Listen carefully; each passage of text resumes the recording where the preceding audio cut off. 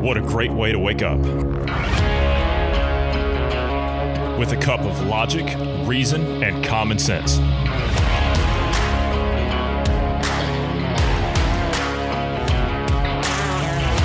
Welcome to the Independence Morning View.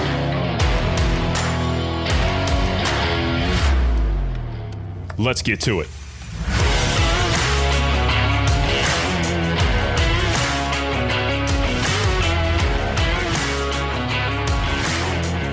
Good morning to you wherever you are in the world. I'm Johnny Anderson. I'm joined this morning by Bruce Adams. Good morning, Bruce. How are you doing this morning? Good morning. Healthy and alive. Doing well. It's fantastic. Has COVID round 2 hit your hometown yet? I mean, it's not really subsided necessarily. We've been hearing scattered reports of different locations having infections, staff being infected or whatever. So it's not really been a... You mean headaches? Well, actual positive tests, not just the... Oh, okay. All right. Yeah. So... Okay. Well, yeah. Okay. All right, I guess that's something different. So we're not talking about just a simple headache or a subjective fever, and then 17 people mysteriously have COVID. That kind of stuff. Right. Yeah, we haven't seen any of that here yet, that I'm aware of, anyway. So. All right. Well, we're not going to talk about COVID this morning. What we are going to talk about is older cars. We like to talk about cars and things like that, cars, boats. Yesterday, we talked about one of the new boats that Lamborghini's got coming up. And we talked about some yachts and things before that. And some of these Tesla cars, like guys like Elon Musk are coming up with his respective company. Things like the Cybertruck, right? I still would love to actually drive one of those things. I'd love to sit in one just to kind of get the feel of it, that kind of thing. But I agree. Driving older cars, right? I'm not a fan of this new car stuff. Don't get me wrong, I like a new car, but I'm not a fan of all this stuff, all this tech and stuff like that. I said something yesterday about this stuff that's in this car now, this driving assist where I'm not talking about the backing up stuff. I'm talking about the driver assist where it keeps you in the lane. It's like you're putting the training wheels back on the bike, man. I don't need that. I'm well enough off, although it is a safety feature, and I can understand it because every other person seems like this on their smartphone when they're driving, right? So you kind of need that, right? You kind of need that in a sense. So I get it in today's world. However, this is a step in driverless cars. I'm against that. I'm against that for obvious reasons. Older cars. As I said before a long time ago, and I've been saying this for years anyway, old tech is going to be the way of the future. And by that, I mean, people are not going to want to be chaperoned, let's say. They're not going to want to be overshadowed and tracked and spied upon and all that stuff when they're using something. So therefore, this is where I think old tech's going to make a resurgence. You're going to start seeing the older things, the older appliances, the older cars, the older, things that just don't have all this tech crap in them. And it says cars have never been more tolerant of the boneheaded driving mistakes like speeding into a turn that decades ago were likely to cause a crash. But there are drivers that still prefer those challenges or potential perils of the machines of the past, feeling they provide a more pure driving experience. See, this is what I want. I want to drive the car. This is why I'm a big advocate for like these American muscle cars. I don't care about all this modern day stuff. I mean, don't get me wrong. The Germans can build a fantastic car. They can build an amazing car. There's no doubt about that. I mean, an Audi S8 or an S5. Are you kidding me? Or an A8? That thing is unbelievable. I sat in an A8 and an S8 last year, and I swear to you, it was one of the most exhilarating experiences I've ever had. It was incredible. It was incredible. Everything that those cars had to offer was incredible. That can't be understated. However, nothing takes the place of good old-fashioned American muscle, in my opinion. Nothing takes the place of that. So there is that connection about driving something. And I'm not talking about one of these electric car things, right? None of that stuff. I want diesel. I want gasoline, petrol, whatever you call it. That's what I want. I want to hear the rumbling in that chassis that hits you right to your core as you're putting your foot down and you're getting sucked back in that seat. Yeah, I want the little bit of play in the steering wheel. I want to be able to hear the hear the gear changes. I'm hitting the clutch and pulling down into second or third, right? That's what I want. That's what I want to feel. That's the experience I want. I don't need all this technology stuff, though it is safer, though it is nicer, but it just takes the feel out of it. You know what I mean? Do you get what I'm saying, Bruce, or is it just me here? I totally understand, but I personally, I don't I'm for the advancements that we're seeing. You can still have these muscle cars and still have the advancements. For an example, crunch zones, right? If you take an old car from back in the day, they don't have the crush zones or crunch zones that the current cars have. What that is, when you get in an accident, those zones will compress, or that's why cars today, typically you can hit something and it totals the car, right? That's why, is because the crunch zone is actually absorbing the impact and keeping it from transferring to the occupants of the vehicle. So I mean, the cars of back in the day, steel frame, you would impact something, all of that force is transferred through the frame of the car to the passenger. So it was more likely for the passenger to get injured from something like that. So using that as an example, I'm all for, making those kind of advancements, but at the same time, I enjoy the muscle car feel, the feeling of the power there and everything. But, again, we also have things like, for example, a carburetor versus fuel injection, right? You can get a more precise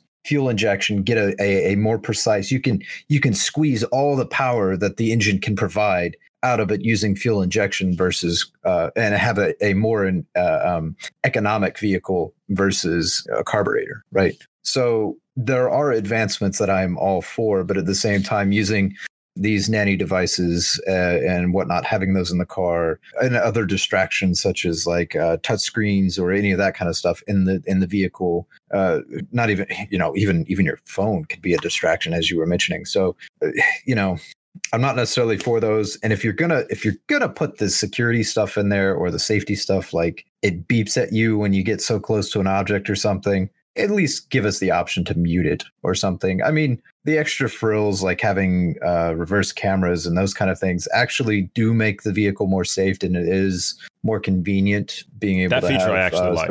I like that feature. Yeah. Right. So I'm for, some of these changes and stuff and the extra features, but some of them just give us the option to shut them off, or mute them when we don't want them, Yeah, you mentioned there. I have to agree. I don't want a nanny state on wheels. You know what I mean? I want that car to be something that I can respect, that I treat with respect, so I know it doesn't kill me. That's what I want. Because those old cars, as you said, there's a safety feature there.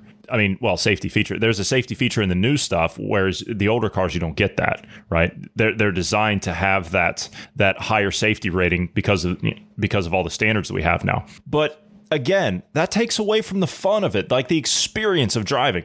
I've always said, give me a 69 GTO over this whatever, right? Just give me one of those, right? That's what I want.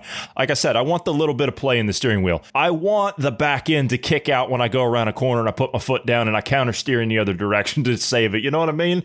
Like, that's what I want. Yeah, I mean, I can totally understand that. But like I said, at the same time, making advancements to make a car safer while still allowing those freedoms and stuff, I'm all on board for that personally. The experiments with having self-driving cars and stuff, this is the problem, right? I'll use energy production as the example.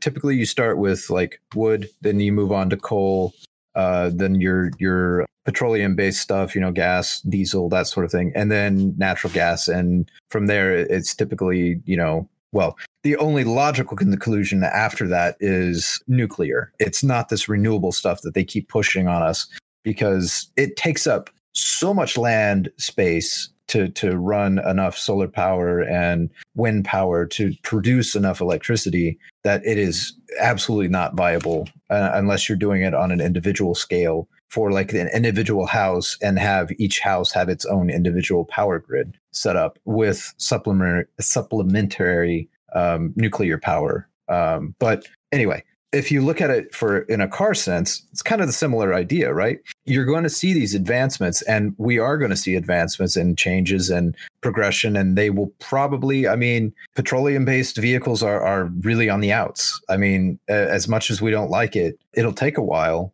but the coming generations are so inundated with this. Well, not even just uninterested with driving, but they're so the idea of climate change is being pushed on them so much that, now the only logical conclusion is we have to go electric or something to counter this, right? To counter we know it's there is climate change, but it's not man-made. It's not like we can engineer our way out of it. You bring an interesting point. I want to bring reference to something here. Jay Leno, you remember him, the Tonight Show guy before this Fallon idiot, right? Do you remember him? Okay.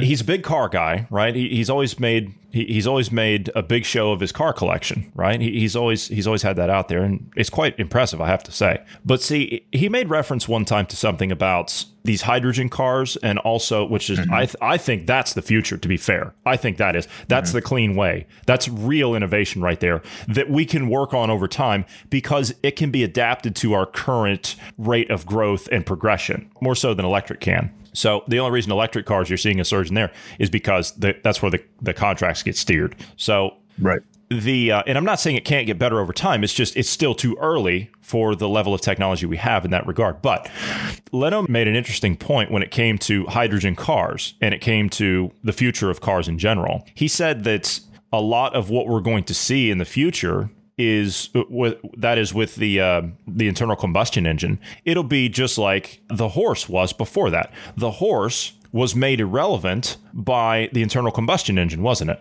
It was made irrelevant. Yep. So now you have horseback riding is what? It's recreational. It's competition, that kind of stuff. It's a recreational thing. And he was making the same reference to internal combustion engine cars. They will become a thing of recreation. You'll drive to that cruise-in car show on the Saturday or the Sunday or whatever it is, and then that'll be it. And then you'll take it back home, and you'll put it in the barn, or you'll put it in the garage for until you need it again. Right, it'll be that thing, or you'll take it out that evening to cruise around town, and then you'll take it home. But you might be the only one, or you might be out with a couple other people just for the fun of it, and that'll be it. And any other time you go to do whatever it is you need to do, and you need to drive around, and you need to go and take yourself to your office, or to shop, or whatever it is, you go out in one of the newer cars. You see what I'm saying here? Right. Totally agree. That's kind of the direction we're going. And honestly, I'm torn when it comes to this, because that's how I see muscle cars. It's more of a luxury, something you take out for fun than it is something practical, right? You want something more economic or something, or for example, personally, I would use a Tesla if I'm going to travel around town or something, right? I would totally buy a Tesla or some form of hybrid to drive around town. But for the long trips, I may not use a Tesla. I may use maybe, a Volkswagen diesel or something, as an example, right? Or something that has better fuel economy for long distance travels. Or even if it's a hybrid, use the hybrid for long distance travels. And then the muscle car, that's exactly what it would be. It's just for, a night on the town or something, or, just fooling around, having fun, or just Sunday drive or something, I can totally see it going that direction, especially with, like I was saying, the coming generation. That's kind of the way it's going to be seen. And if they push the narrative right, which they're going to do this, they're going to push safety, right? And if they continue pushing the safety narrative and the climate change narrative, it's going to be driverless cars that are electric. Now, I'm not saying that's what I want. What I'm saying is that's just the narrative that's going to be used, and that's where we're headed. Yeah, like it or not, that's where we're going. Speaking of things that are going to be pushed, here's an op-ed piece out of the Spectator. It says that what we need is social media distancing. This person believes that social media brings out the worst of us because the algorithm rewards us for being tribal, divisive, and emotional. So what do we think about that? I mean, I've made that argument for a decade, right? I don't like social media. I don't care for it at all. We are on it for this podcast, but that's it. That's the extent of it for me. I don't care about it any other way. I post a couple of things here and there about articles that we're going to bring up, and that's as far as I go with it. I'm happy I'm happy to interact with listeners and things like that. I love hearing from listeners. If you do want to, you can give us a follow over on Parler. You can follow me. I'm at JAnderson3. You can follow Marty at Marty Foster. We like hearing your feedback. We'll get you over there at some point, Bruce. But again, this is something I've argued for a long time about social media. It's very bad as far as messing with people. You know what I mean? You can drive somebody to a point where they have anxiety, they have stress, Things can become emotional. They can get upset. It is divisive because of even the political side of it. Not just that. I mean, there's other things to it too. Cyberbullying and all that stuff. Tribal, again, especially the political side of it. All these debates now in the political realm, it gets taken online. So essentially, we've created these public squares out of these social media companies. That's what it is. And the world is now your public square. So do we keep these things? This is the thing. We need social media distancing, of course. I know people that leave social media all the time. I can't think of very many people that are still on it. But like I said, I'm on one platform, and that's only because of what we do here. That's it. I have no other purpose to be on that platform. No photos, no nothing. I've never actually been in social media to that extent. I've never posted who I'm related to. I've never posted any type of affiliations that I have. I've never posted any type of business. There are no photos of me out there as far as I know. There was one, and it's because I put it there, but that was it. That was it. And even so, that photo's like, I think, almost 20 years old now. So if someone can find that, good luck to you. But the thing is for me, and I've told this to several people, they look at me strange when they say, "Oh, are you on social media?" And I say, "No." They just look at you, and they look at me, and I'm like, if you don't see me, then you don't see me. That's all there is to it. That's how it is with me. So I could see a decade ago what was coming with these social media companies and what they were going to be like. I knew that we were going to be at this point now where we're going to have this tribalism, this divisiveness, and this emotional response between people. So what do you think, Bruce? Do we need the social media distancing? Do we need to shut it off? Do we need to just say enough's enough and then cut it off? Yes and no. So current iteration of social media, yes. I think it is very damaging to the psyche of people. At the same time, I don't think it's necessarily bad, like social media as a whole. So if there was some kind of, I hate saying this because I'm so against a social credit system. At the same time, if there was some form of regulatory system, such as, for example, your identity is tied to you online, right? I like my anonymity when it comes to online things. However, on social media, if it was tied to you, an individual person, you're going to regulate how you speak. You're going to self-govern better because people can find you, right? In the real world. So you would treat it as a real world instance and if there was other systems in place, I think people would self-govern better. However, I don't want those kind of systems at the same time, because if you start putting your personal self out there, now any loon that has a crazy idea that, for example, Antifa or BLM wants to push their narrative, if you come against them, well, now they know who to target. And they know your physical location, or at least have a means of identifying you and narrowing down where you are. And you can get fired from your job. You can get fired from your job, which is absolutely ludicrous. If you're doing it, there needs to be some kind of, God, I hate the government regulation at the same time, but there needs to be something done about that. You should not be able to fire someone for doing something outside of work, right? Outside of the workplace. If you did something that was not illegal and they fired you for it on your own private personal time, they shouldn't be able to do that. But at the same time, they should be able to do that because it's a private business. So I'm torn on that one. I guess people need to stand up and say, you can't do this, and hit them in the pocketbook. I don't know. Sue them. That's just it. Do that to you or something. I don't know. Yeah, that's just it right there. You just said it. I've been saying that since we started this podcast. I've been saying it. People are going to have to make a choice. They're going to have to decide for themselves to walk away. Let the free market sort it out, right? Isn't that what we always say? Let the free market sort it out. If people decide to walk away, the company will fall. It's that simple. The company will fall, no matter who it is. If you say same thing with all this stuff, by the way, and all these all this stuff with this pandemic nonsense, that ends when we stand up and tell these idiots no. That's when it stops. Everything ends when you tell the state and the corporations no. Everything ends, but we have to be able to be willing to do that. So the world's pile of electronic waste grows ever higher. I blame this on these upgrades every year, right? The world's the world's mountain of discarded flat screen TVs, cell phones, and other electronic goods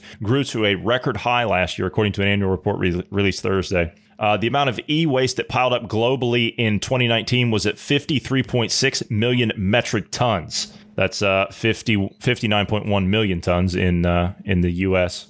almost 2 million metric tons or more. Excuse me, almost 2 million metric tons more than the previous year. I blame all this nonsense of upgrading all the time. Why do we need to upgrade every 18 months, every 12 months, every 2 years, every 6 months? Why does this need to be a thing? Why? Why do I need a new phone every 24 months?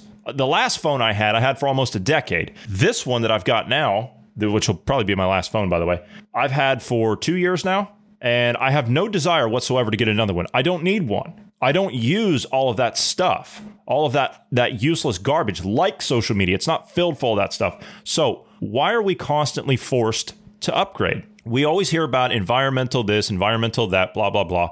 This right here, this is a real environmental issue. You never hear anything about this, at least not from the mainline, environmentalist types. You never hear about the electronic solid waste that's causing a health and environmental hazard. We never hear about that. Why is it that, well, first of all, let's start with your take on why do we need to upgrade. I think it's useless. I think it's completely pointless. Why do we need to upgrade every 6 to 24 months? Why? Okay, so there's a couple of reasons. One, and this one is probably the least malicious. This is just the way it is. Technology advances every 18 months to 2 years, right? It pretty much doubles upon itself within that time frame, roughly. Okay. So if you want to stay up with the current trends, then yes, you would have to get a new device every 2 years, right? At the same time, companies like Apple, for example, I think Samsung was doing this to a degree, but not Samsung, Google. Google was doing this as well, to where they were the operating system, they were causing the processor for example, your smartphones and tablets. It was slowing the processor down because their claim was over time, the battery becomes more unstable. It gives less charge, right? Or so they were throttling back the CPU on your device. I'm sorry. No, you don't go doing that. The phone will still function. Yes, you'll see a performance degradation as time goes on, but replace the battery. It's not that hard. And the other issue I have with all this, and it kind of bringing this up, why are we not finding better ways to recycle the material that we've already produced, right? I mean, why aren't we taking the metals out of the chips and reusing the silicone or whatever? Like, why have we not figured out a way to reprocess this material and reuse it?